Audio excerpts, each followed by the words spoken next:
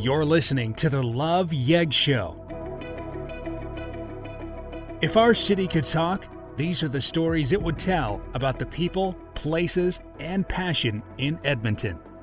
We interview difference makers in our community.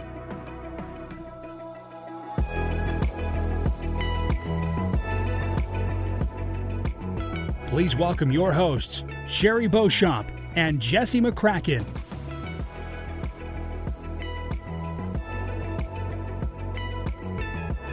Hello, everybody. Welcome back to another episode of the Love Yeg Show. My name is Sherry Beauchamp, and I am here with my co-host, Jesse McCracken. Hello, everybody. And we have a very, very awesome guest today. Pretty timely with what's kind of going on in the world. We have with us James Stuart. Hi there. Thanks for having me. Now, James, we met you, we just figured out in March of this year. You operate or are the founder of Be Supporting Youth Foundation, and it's all about kids helping kids. I thought it was a really cool initiative, and obviously we'll get into it. That's the one thing I love about this is there's so many people doing good things out there, and we love to kind of share what you guys are doing, because maybe some guys, if someone's never heard of you, how would you kind of explain what you guys do? Sure. So what we do is we offer a free field trip to students in the Edmonton area each Tuesday of the school year. So essentially what they do is they're picked up by a bus, they're taken to Millhurst Community Hall, and they work with our volunteers to put together lunches, healthy lunches for students at schools, mostly now in South Edmonton. So essentially we're driven by student volunteers, which is where the Kids Helping Kids motto comes in. So we're offering kids opportunity to kind of take action in their community and to help one another out, and building a sense of community in them, looking at how to make a healthy lunch, and then looking at the amount of effort that they put into that, and then they get to go and deliver these lunches to different schools, to the offices, and they're always met by a lot of grateful administrators and teachers at the front door. It's amazing. Awesome. On so many levels. I mean, one, teaching kids about nutrition, but also just about giving back at a young age to their peers, and I think that's really special. Yeah, well, that was one of the benefits that we hadn't really sort of initially thought of, but the idea, like, you're offering kids opportunity, like you're planting a seed in them about the importance of community and the importance of thinking outside yourself and the importance of being able to give back. And I think a lot of times kids are undervalued in that way, because just the way that the education system is structured and our society is structured, they're there to learn from adults. So there's sort of like a top-down method of you do this thing, and then you become like me, as opposed to, giving them a lot more, I guess, agency and ability to kind of go out and make a difference on their own, which reflects back inwards in themselves as well, feeling proud about what they're doing. And then that again plants the seed of that possibility of like, wow, this feels amazing to go out and help people in need. And the hundreds and hundreds of kids that we've worked with over the years since we started in 2012, I mean, they're, even if we have 100 of them that at some point after the fact kind of keep that seed and let that grow inside them and go out and, start volunteering at some point, I think then we've had a great success as well. Totally. You're talking our talk for sure. Yeah. Well, it's that feeling, right? I mean, in adults, I think that, what Sherry and I've talked about this all the time is how much we're learning from kids right now, and if they're giving back and telling their friends how good it feels to give back, they just want more of it. And if they're starting at a young age, it's amazing what they can accomplish, because I think that in my family anyways, we never really, we didn't volunteer, I didn't volunteer until being an adult. And now it's just amazing how addicting it is and how much you want to give back. So as a kid, if I had that opportunity, it's, you think about how much more you could have done.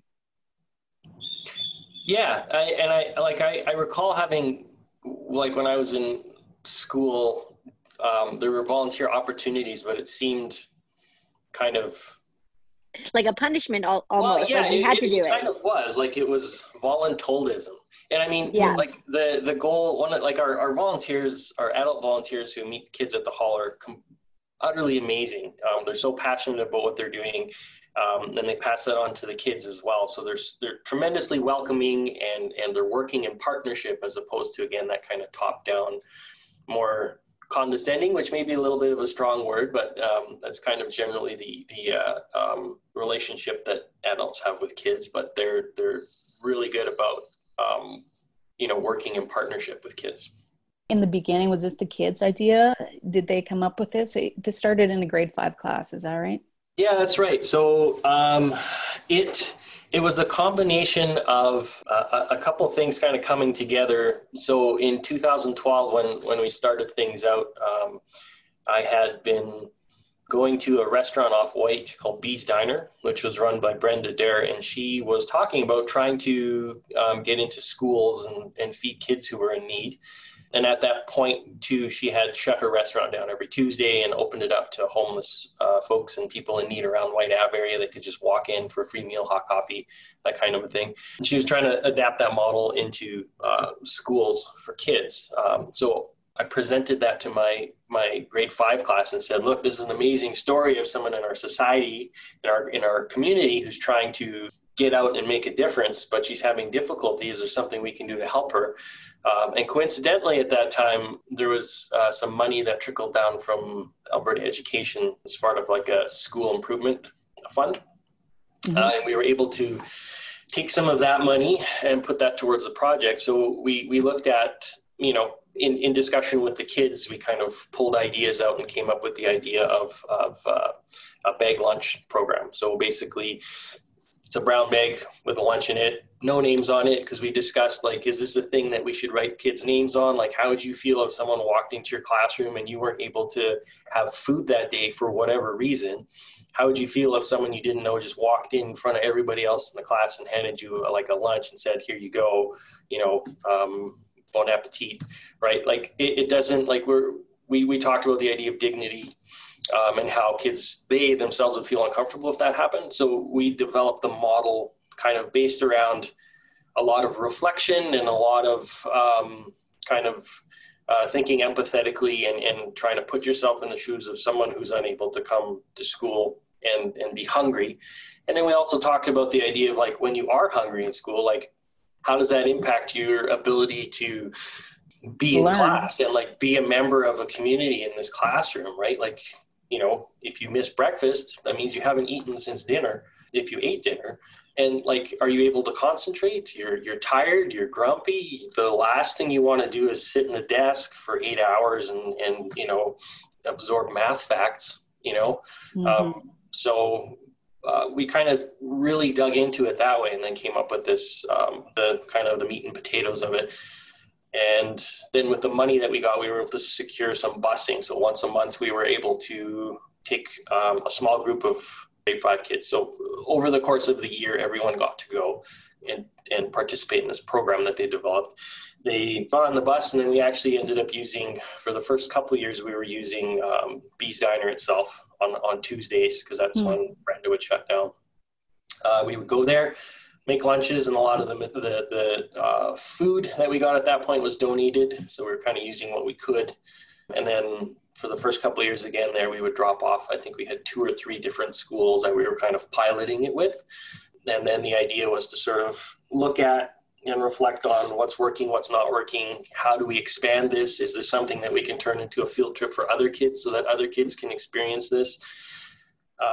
And so it sort of grew over the next few years. And then in 2014, I was introduced to Gloria Spooner, who's our treasurer, and then Colin Poles, who was another teacher in the public school board, who became our vice president. And then collectively, we kind of were able to hunker down and register as a charity. And then we ended up getting more board members, and then we ended up getting more funding. So, and things kind of snowballed that way, and telling our story along the way of, like, the fact that kids are involved in the process, and kids are essential to the process. And without the kids, then, like, our whole thing just doesn't work.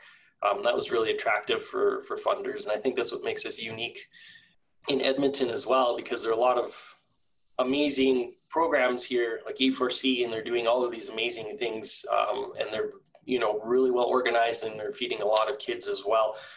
You know, but with us, we're trying to get kids to get involved and kind of seeing the making of the food aspect of it.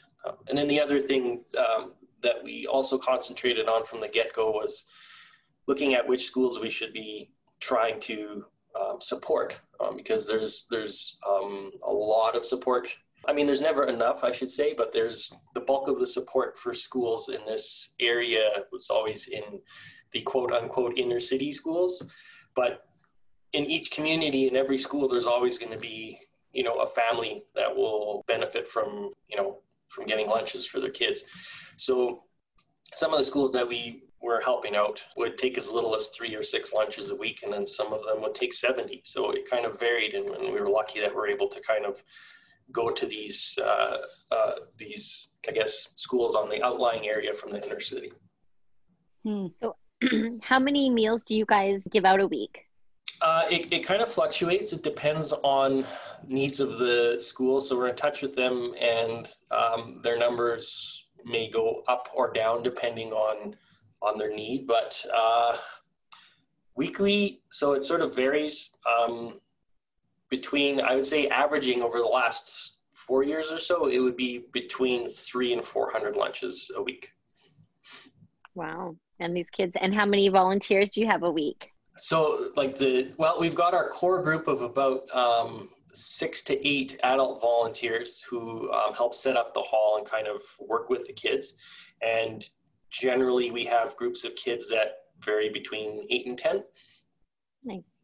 Yeah, and they're from, I think the youngest, I think we had a group of kindergarten kids come out once with some junior high students, and they kind of buddied up and went through the process. But generally we have elementary up to high school. So it's offered to kids, students at all levels. That's awesome. How many bagged lunches do you think you guys made, you know, since 2012? I guess it'd be 8 years now. That's a good question. So in the 2018-2019 school year, I know the number was just under 10,000 for that year. So I would venture to guess, that's a good question. I hesitate to say it's hovering, well, I think a safe bet would be like about 50,000. Wow. That's amazing. And I love that the kids had their hands in making those, and that's just something that they get to be proud of, you know? And what do you guys put in the lunches as far as like nutrition? So like, how does that start? Does that conversation with the volunteers talk about like what you need in a healthy meal?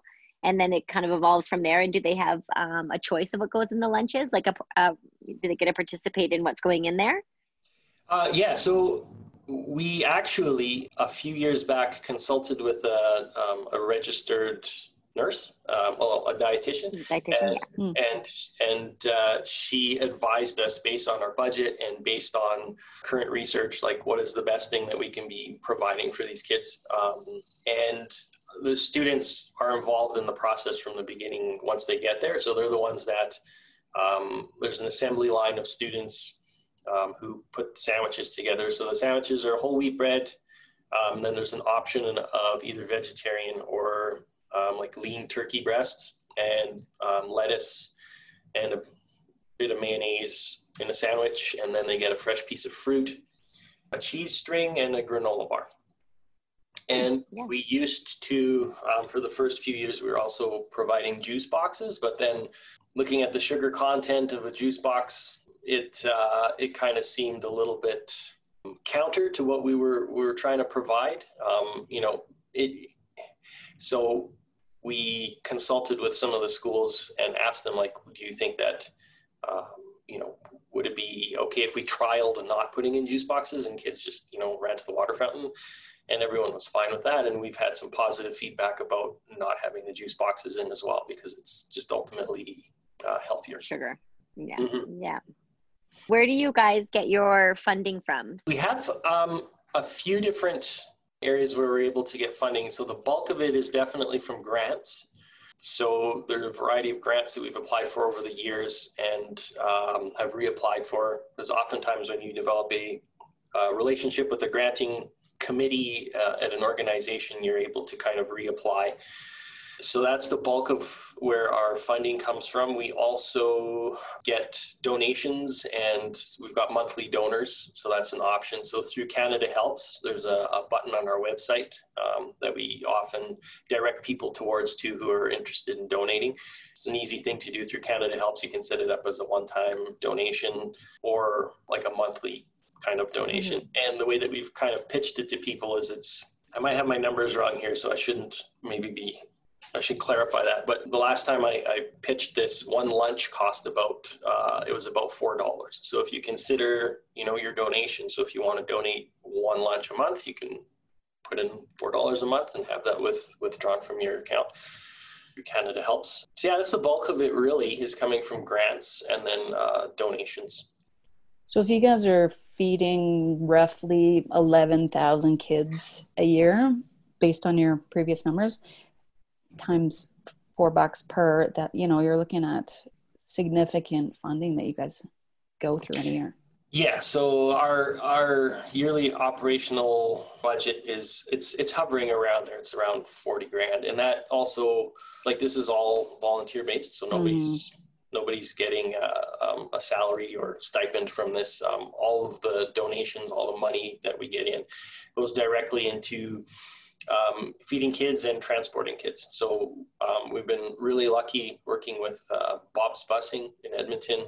They've given us a generous discount on a weekly bus trip for kids, and they've actually helped us quite a bit. When we've been a couple times, we've been in a bit of a lurch, and their drivers have gone and dropped off for us a couple times too. So very nice, very nice. What happens in the summertime? So do you guys still provide lunches over the summer months or over Christmas holidays, or is it just when kids are in school? It's logistically, we operate from first week of October until the last week of school in June. And we don't drop off over Christmas just because or in the summertime, because our hub, our drop-off spot is the schools, and they're closed during those times. Yeah. And also, I should say too, we need student volunteers to do the work who are not available through their schools during those periods too. Yeah. So as everyone knows, it's obviously not been your typical school year last year and then going into this year. So what does that look like for you guys? Did you have to pause what you guys were doing and then now you're going to restart up again in October, all things considered? So yes, that's a fine question. And that's something that we're currently hashing out on our board. The shutdown of schools in mid-March last school year was definitely, there were no kids at the school to receive lunches and there were none to make them. Totally. Yeah, totally. So that was really, we basically had to put a pin in it until we could figure out, how things were going to look moving forward for schools and what school mandates and policies were going to be. Coming back into the school year this year, we have a challenge because with the Edmonton Public School District, and I can't speak for the Catholic one, but I'm sure that their policies are similar. They're putting a pause in any field trips for kids that would require busing. So again, we're our workforce, our volunteer force has been cut off. So what we're looking at possibly doing, and we're still kind of hashing out the details of this, is using leveraging our adult volunteers to just do drop-offs, and then there's also the question too of what sorts of food, if any, donation-wise are acceptable into schools. I mean, obviously at the very least they would need to be prepackaged, so we wouldn't be making fresh sandwiches. So one of the ideas that came up at our board meeting was to sort of create a menu of possible items that we could put funding into, and so schools could potentially order from this menu, and then weekly we could go and drop them off as like prepackaged Like items. cup of noodles or something like that, right? I mean, I don't know how healthy those are, but or like the little packaged soups and that kind of stuff.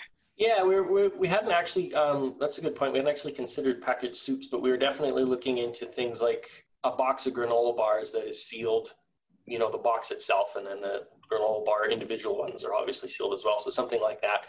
Possibly you can also get prepackaged apples that are sliced. You can get prepackaged carrots that have been kind of cut up as well. So little healthy snacks like that. Unfortunately, that means more packaging, which is a little bit heartbreaking, but you need to make well, that was actually my next question, because of what you teach, right? Which is environmental. And so I'm sure that the packaging is, I mean, as I think all of us are feeling this with all of the delivery and the masks, like I'm losing my mind about the packaging. It's just really hard to be okay with how much is being put out there right now. You know, I know that we need to be a little bit safer, but we also need to be extra mindful because of it. Yeah, they're like, I struggle with that too, definitely. And I mean, I guess there needs to be a balance between health and safety, which is everyone's primary concern, and then the, you know, the impact on the environment, which is not as much of a concern, for better or for worse. In an ideal world, we would be able to provide them with, you know, reusable packaging that they could get back to us somehow, and then we would, you know, clean it and reuse it and reduce our impact in the landfills that way. But that's actually been something that's come up at our board meetings in the past. Like, is there something that we can use other than sandwich bags, which are one-time use, and you know, only 9% of plastic on the planet ever gets recycled. So chances are this is going to end up somewhere where, when I was young, I was promised it wouldn't. So that's kind of an ongoing thing. But you know, it's a problem, but then we can look at it as like an opportunity to kind of try and do things better, which is what we should all be doing anyways. Yeah. So how did this come to? Like, whose idea was it to start creating the meals, and how did you become like kind of the forefront of it? I think it's like I said, the restaurant, yeah. But it was like, was it something you'd always kind of had in your mind that you wanted to create something like this as a teacher, where you saw the bit of a void, or? Well, I wouldn't say that it was something that had always been on the back burner of my mind, simmering away as something that I wanted to do, but it just seemed as though these, I guess, these elements kind of came together, and it made it seem like an obvious thing that I should do. And I became passionate about it because it's right here in front of me. You know, you're like, to not do it kind of would have been silly, just because of the potential for the good that it could do for the kids and the community and for all the volunteers involved. Yeah, because I think it's like an easy thing to be like, okay, we're going to do this once, or we're going to do it for the school year, but then to like take it and commit yourself to like driving this forward. I mean, that takes, you know, a special person that is giving up a lot of their time, but also, you know, seeing the benefit of it. So, you know, to take it from like a school project or a classroom project into what it is now is pretty admirable. Thanks. And I should say that it's definitely not just me. Of course, yeah. Like I mentioned Gloria earlier, and she has basically like made it her full-time job to make sure that things are running like super smoothly. She's waded through bureaucracies since 2014 to kind of bring us to where we are now. So. And our other volunteers and our board members too. So at the moment, I feel like I compared to, you know, the other volunteers and the kids, like I've kind of done my thing, and now it's its own kind of entity, which I think is something to be really happy about, because it means it's successful. Mm-hmm. That's amazing. What do you see for the future of it? Is it just kind of more the same, or is it, I know at one point you were talking about maybe bigger venue, more students involved, that kind of thing? Right. So the idea of expanding has always been discussed. We looked at a couple of different models for expanding over the last few years. even if it was simply providing, like we trialed giving a whole box of fruit to a school and kind of just at once to see how that would work. And then they kind of just they were apples, so they were able to kind of give out a bowl full of apples to each classroom, and then they would go through those. So that was successful. And then it kind of ebbs and flows over years too, depending on our funding. So at a base level, we're able to provide, Tuesday lunches each week of the school year for our receiving schools, and to provide those opportunities for kids to come in and make the lunches weekly as well. When we do have more money, then we kind of talk about, okay, what more can we do? But like one of the challenges that we've kind of come to realize is, in order to expand, like we're at capacity with what we can do on a Tuesday morning with our volunteers, with our students, even as far as timing goes for dropping off lunches for the bus driver, because he's got afternoon runs he has to do. So we're kind of like, we're at capacity. So in order to expand, like we'd essentially have to double our everything. So we would need the community hall for another morning. We'd need the bus drivers for another morning. Finding schools, I don't think would be an issue, because there's always going to be need, and there's always going to be interested teachers who want opportunities like this for their students. But that would mean, twice as much demand on our volunteers as well. So we're very cautious about wanting to thoughtfully, mindfully expand the program. So it's definitely been discussed, and I think like generally since, we started, we're on an upward trend. So at some point, I think it would, with more thought and organization, it'll be time to pull the trigger and try and get another day out of the week. But for now, we're, and with this school year being as strange as it is, we're kind of taking a step back to kind of reorganize our structure a bit. So you yourself personally have been a teacher for many years now. You said you were in sort of that grade 5 elementary range, and now you're up into high school. With the time of this recording, we're like a week out from back to school. So lots of parents and teachers, and there's a whole bunch of unknowns, or what feels like unknowns. Maybe we just haven't been told yet, or that kind of thing. But what's sort of your advice for, I guess, teachers or parents during this sort of back to school phase, with the idea that, obviously it's going to be different. It's going to look different. There's going to be a different approach. But what would you say about that? I mean, obviously you can't get into. Sure. I guess, yeah, there, like you said, Sherry, there's tons of change, but then there's also the specter of a pandemic, and the possibility and the fear of getting sick, and what will that mean? And, what will that mean for your family? Like, what will that mean for your friends? Like as a student coming back, I think, there's a lot of anxiety for teachers. There's a lot of anxiety for parents, and a lot of anxiety for students and administrators. And I'm sure up in the school board level, people are definitely uncomfortable with what's going on, but they're doing their best to try and figure out what's the best approach. I've talked to a lot of colleagues over the past few days, and it seems as though like we're in a little bit of a position, like everyone is in a position where like we really don't know what to do, and anything is going to be a guess as what to do, and we can only hope for the best. But as far as advice, I would say, like, look at your circle of influence and your circle of control, and then things that are out of your control. So everything that is close to you, you can control. You can control how you interact with people close to you. You can control how you're communicating with people. You can control how you treat people. You can't control what the school district is going to mandate. You can't control what the Alberta government is going to mandate. You can't control what other cities and towns and people are going to be doing. So, if you kind of think about yourself as an individual, what's the best thing that you can do for everyone around you, which then reflects back on yourself as far as keeping safe and trying to be, cautious and conscientious and empathetic of other people. I think that's kind of the best thing that you can do. keeping the calm, right? I mean, I think that the amount of times that I've heard, oh my gosh, this is crazy, crazy time, crazy year. And I think that everybody's there. So you Yeah. just try not to be a part of that and try and bring everybody back down and be the calm, you know?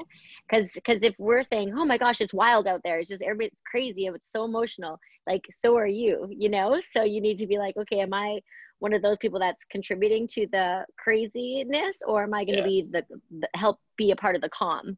And like you said, only controlling what you can in your interactions with people. I mean, it is different out there, but we just have to get used to this, you know, the new way of doing things, which in some ways isn't terrible. You know, there's some lessons to be learned here, but some ways we just need to make sure that we're a part of the solution and not a part of the problem, and bringing everybody's energy up and anxiety up. Yeah, I agree with you. Yeah, and I mean it's a very difficult thing to do because I can't there's so imagine many. being your position. Yeah, a teacher, you know, whose parents are like, the parents are putting their kids into school and they're feeling nervous, which then trickles over. Sure, and yeah, and I mean, you know, one of the great things that a lot of school districts are doing, including Edmonton Public and Edmonton Catholic, is they've said, look, like, I think giving parents and students as much agency as you possibly can during this sort of a situation is key. And what they've done is said, like, okay, we're going into quarter semesters, so there's 4 semesters per year. You have the opportunity to choose, like, do you want your son or daughter, or, you know, do you want them in school right now? So you can choose to do that.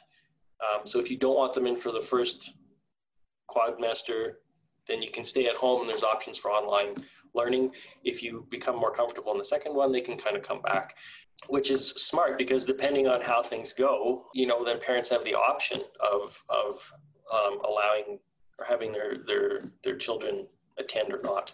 Mm-hmm. Mm-hmm. Do you have children by chance, James? No, we don't. No, me neither. Me yeah. neither. So I feel like, you know, I'm not part of the, I mean, you're going into school though, and I'm not. So I understand from a lot of our friends where some people are just more comfortable. Some kids are really wanting to go back, and some kids are really afraid to go back, you know? Yeah. And so there's a lot of, different, options out there, and people are still unsure of what they're going to do up until, you know, it's only a couple weeks away, and people are still, I don't know if we're going to send our kids to school yet. So there is that little bit of, you know, the uncertainty and the unknowns for sure. And for teachers, I'm sure you guys don't even know what your class sizes are going to be. No, not yet. But I know that well, speaking for my admin team here, they're working really diligently to try and make things as safe and equitable as possible for all our students and the staff as well. Because they themselves, I mean, this is like, to be at the helm of a ship in a time like this is ridiculously challenging, and they're doing their best too. So, and I'm sure that, you know, every admin team across the city is doing that too.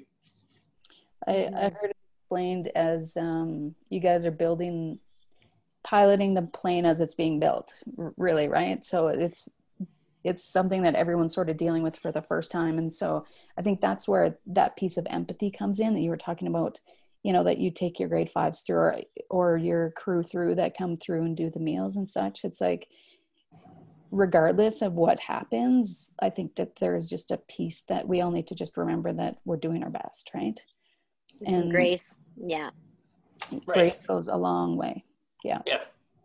And as long as we're looking out for each other and protecting our families and doing all that kind of stuff, honestly, the rest of it is just icing on the cake, really. You know, like, the school piece of it and learning and all those things, they're going to come. It's not going to be the same. It's not going to, so everyone's going to want to go back to normal, but the reality is it probably is never going to be the same normal again. Right. So learning how to just ebb and flow a little bit and be a little more graceful and empathetic. And like Jesse said, not contributing to the, you know, escalating things when they don't need to be escalated. Right. Yeah. I agree. I feel there's a high level of anxiety that's pervasive across everything that we do at the moment. So, and it's really easy to get caught up in it, but to kind of take a minute and take a step back and see if, you know, if you can maybe do things differently. And again, it's ridiculously challenging, and I'm not the best at it all the time either, but, you know, you kind of do your best. That's right. Mm-hmm. That's right. Well, I mean, as we know, I think that every parent has a whole new appreciation for teachers and, you know, what part they have in their kids' education. And, you know, I think parents being forced into homeschooling that last little bit, there is that whole, you know, they realize how hard it is to teach and how hard it is to teach their kids. So hopefully out of this, there's like a lot more appreciation that comes to teachers and, you know, what they have to go through every single day. And then again, just, you know, you have to go back to work. You know, you don't have the choice to not go back to work because you've got to teach their kids. So hopefully, you know, you guys get a lot of grace from parents during this time. I think that what we're going into is, you know, exactly what you're saying. Like, parents need to get back to work. And that's kind of the bottom line. Like, they need food. They need to be able to pay their bills, provide for their families. And, you know, schools were, you know, they're a way for their kids to kind of be in a safe place in order for them to do that, you know. So yeah, it's important that, you know, the schools are open, but again, it's also a cause of, you know, a lot of anxiety. So for people that are, sorry, go ahead. Oh, I was just going to say that I think parents, regardless of their choices, will make the best choice for their family, and they'll figure out as they go anyways. So, you know, there's no really right or wrong, or like, and then the whole judgment piece just needs to be removed, because you'll figure it out. And if someone chooses something differently, that's because that's what's best for them. And that's awesome. Right. Mm-hmm. Mm-hmm. I was going to say that for anybody who's listening to this right now, what can they do to help you guys feed more kids on Tuesdays? Well, that's a good question. So what they can do is check out our website, which is bsyfedmonton.org. Yes, thank you. Yeah. And just kind of like, you can see what our background story is, see why we're doing what we're doing. You can look at the impact it's having on kids, teachers, families. And if it's something that speaks to you, there's a button at the bottom of the screen or on the website that will take you to Canada Helps, and it's around $4 or so a lunch. So if you're interested in you know, even donating a lunch, we would supremely appreciate any support that we can get to help feed more kids. And again, we're adapting to COVID times, looking into how we can still use our resources to provide food for kids at school. And we'll have an update about that on our website going into probably September or early October, just because we're still trying to figure out the best way to do that. And part of that also means, you know, needing to figure out what is the school district comfortable with, what are other schools and administrators comfortable with, as far as us being able to help out their students. So it's a bit of a little bit more involved in the process, but we're working towards getting that underway for our usual start time, which is first week of October. That's so admirable, because I think it never goes away, right? Even though the need never changes. I have a teacher in my house, and I hear the stories of the fruit bowl and the kid.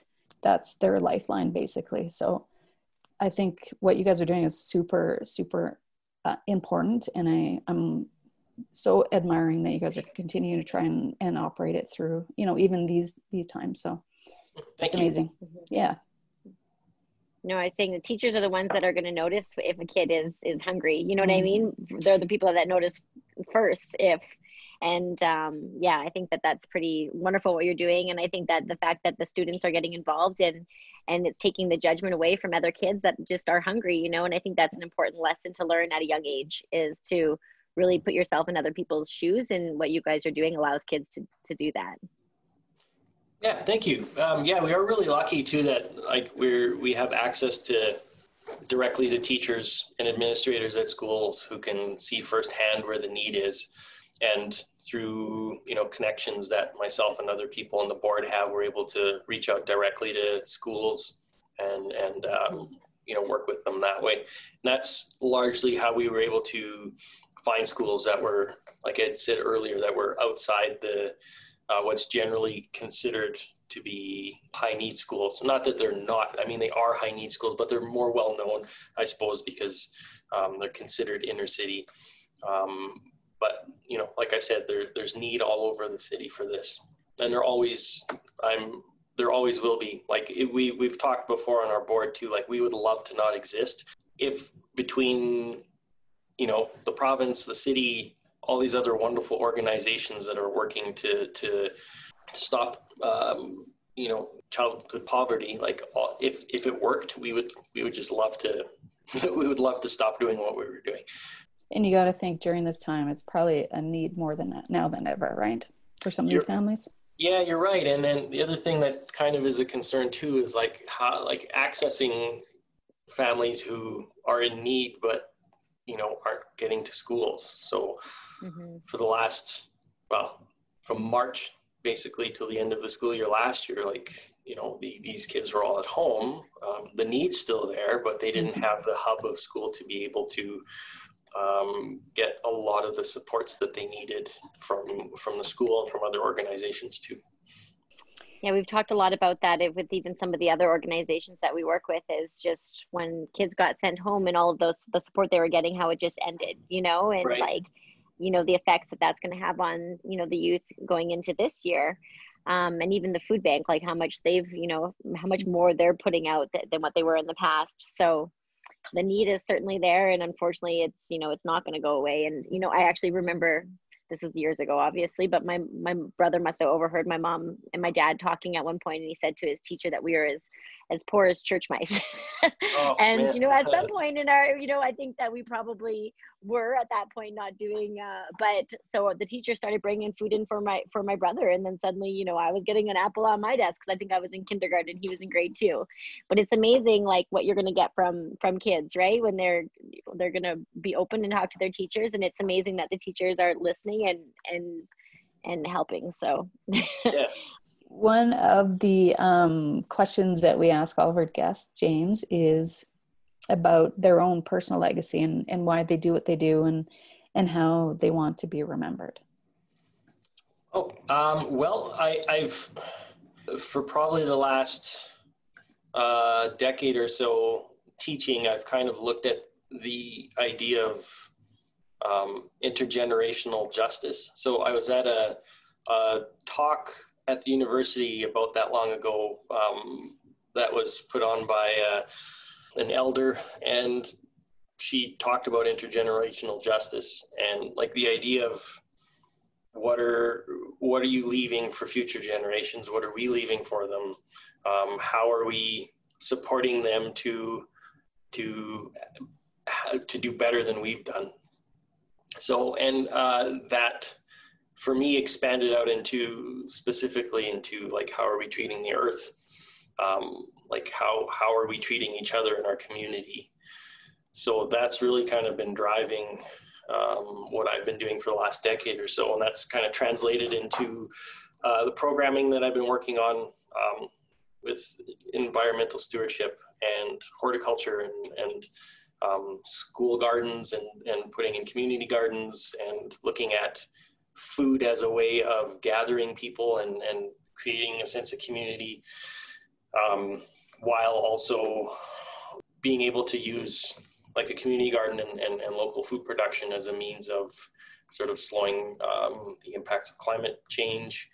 And, you know, there's just so many benefits to it. And then from there, you know, looking at how can we grow food that would then support the lunch program. So at my first school, we actually, I got some grant money to get an aquaponics system, which is a system that uses fish waste to grow food. So the fish waste itself is used as fertilizer for lettuce. And so we would grow a whole bunch of lettuce, and the kids were in charge of all that. They would harvest it and then take it to the community hall and use that in the lunches. That kind of just expanded that idea of the effort and the learning and the agency that kids had over these lunches. And then from there too, we ended up getting a solar PV system for the roof of the school to help offset that energy. So that became like this whole sort of loop of, you know, we're using renewable resources, renewable energy, I should say, to offset the energy that's being used to grow this food that we're then sharing with people who are in need. And that, like, I guess at the my goal and my dream would be to have a piece of land in the city where we could have all of those things together. So using renewables, using the idea of net zero in a building to house systems that are growing food, to have a food forest, to have kids coming in there to look after vegetables, look after all of these food sources, and then looking at taking all of that and then dispersing it to people around the community who are in need. So I think that itself, like, if as far as a legacy, like something that I could do, if I can do that by the end of my lifetime, then I will feel tremendously accomplished. And I have, again, there are people who are very interested in this sort of thing on our board, and I've got there's lots of interest in it. It's just a matter of doing it. And I know that stuff like this has been done, like it's been done before in other places. Like there's a community garden up in Northeast Edmonton at an elementary school. I believe it's Bannerman, and they've got an amazing community garden there, which is doing a lot of what I really want to have happen at the school here at Queen Elizabeth. So it's really inspiring to see what they're doing, and then to hear what people around the rest of the province are doing. Like there are a lot of teachers in Calgary, Lacombe that are concentrating on trying to get a lot of this type of programming into their schools, and they're quite successful. So they're doing amazing things, which is tremendously inspiring. So that's where I would like to kind of see myself going. That's awesome. That's awesome. I think more and more people are going back to that, right? Just with everything that was going on, more people are like, oh, maybe we should plant a garden this year. Maybe we should plant some plant, and so people are kind of getting back to that or becoming more aware of that. So it's incredible to see that sort of full circle of planting the seeds to actually like feeding the youth that need the support. So right. I think that's incredible. Feeding their minds. Yeah. Totally. Right. Yeah. And also, trying to get the community more involved, because schools are big. They're big pieces of land, and there's a lot of field. So there's a lot of roof real estate as well. So it makes sense. I know like the public school board has a plan to get solar on the roofs of a lot of schools. And I think that there's a lot of opportunity to also use the land around schools. And there are a lot of schools that have community gardens, or school gardens at the very least, which is fantastic. And there are more of them that are popping up each year. But I think that's going to be a key. Like if you look at a city like Detroit, which essentially collapsed, what rose out of the rubble of all of that were like tons and tons of community gardens that are bringing people from blocks together on abandoned spaces to turn these into, to productive land for growing food for each other.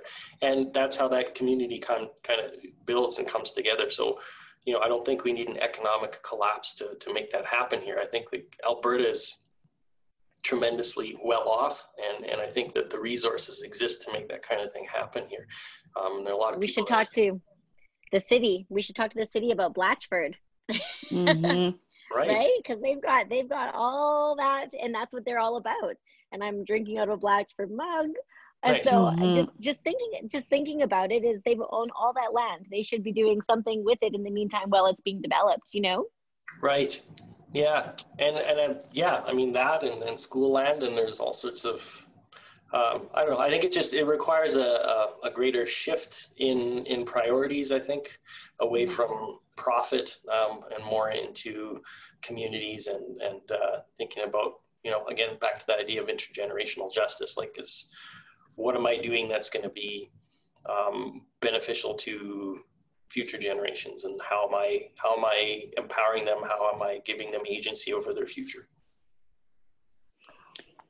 I Thank I you. love it. Yeah, I I know, love me it. too. And I think when you teach kids about growing food and you see all the energy and effort going into it, there might be less waste too. You know, they're less inclined to like throw away a salad or throw away an apple after they had two bites when they've actually seen it grow from the seed into the actual, thing that you're eating. I think that if you've partaked in the process, then wasting food isn't going to be as much of an option. Sure. Yeah, that's true as well. I mean, if you put energy and effort into something, you're more likely to take care of it, and that kind of expands out to appreciating the environment around you and appreciating, um, you know, plants and animals. And as far as biting an apple and then throwing it out, sometimes they're just gross, but you can compost those. Like,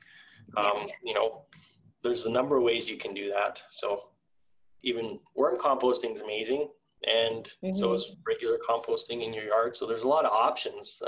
That's the other thing too that's kind of amazing, is that everything's not black and white, right? Like there are, like, you can look at a problem and kind of think of it in terms of an opportunity. So like if you have a rotten apple, you can cut it up, feed it to some worms, and then they'll turn it into fertilizer for you for growing more food.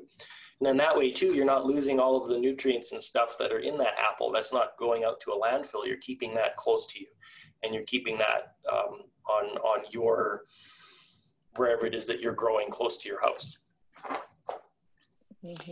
I gotta say, it must be awesome to be in your class, because you're so knowledgeable, and you can tell just by the way you're talking how passionate you are about this topic. So your students must just love it. So thank you for being here with us and spending this time with us. I know that you're a teacher, so you got stuff you need to do before you need to get back to school. Yeah. So we really appreciate all that you guys are doing, and for you taking the time to sit with us today and have this chat. Thanks. Yeah, thanks very much for having me. I appreciate the opportunity to kind of talk about what we're doing, and I think it's amazing too. Like, that you have this podcast that's highlighting positive things that are happening in the community. So I think that there needs to be more focus on positivity and community building and volunteerism as a way of kind of building up what we were talking about before, building up that positivity and kind of countering all the anxiety that's pervasive right now. So thank you. If you were inspired by our show, please take a moment to subscribe and leave a review wherever you listen, and share with friends. You can always find show notes at loveyegshow.ca. Keep listening.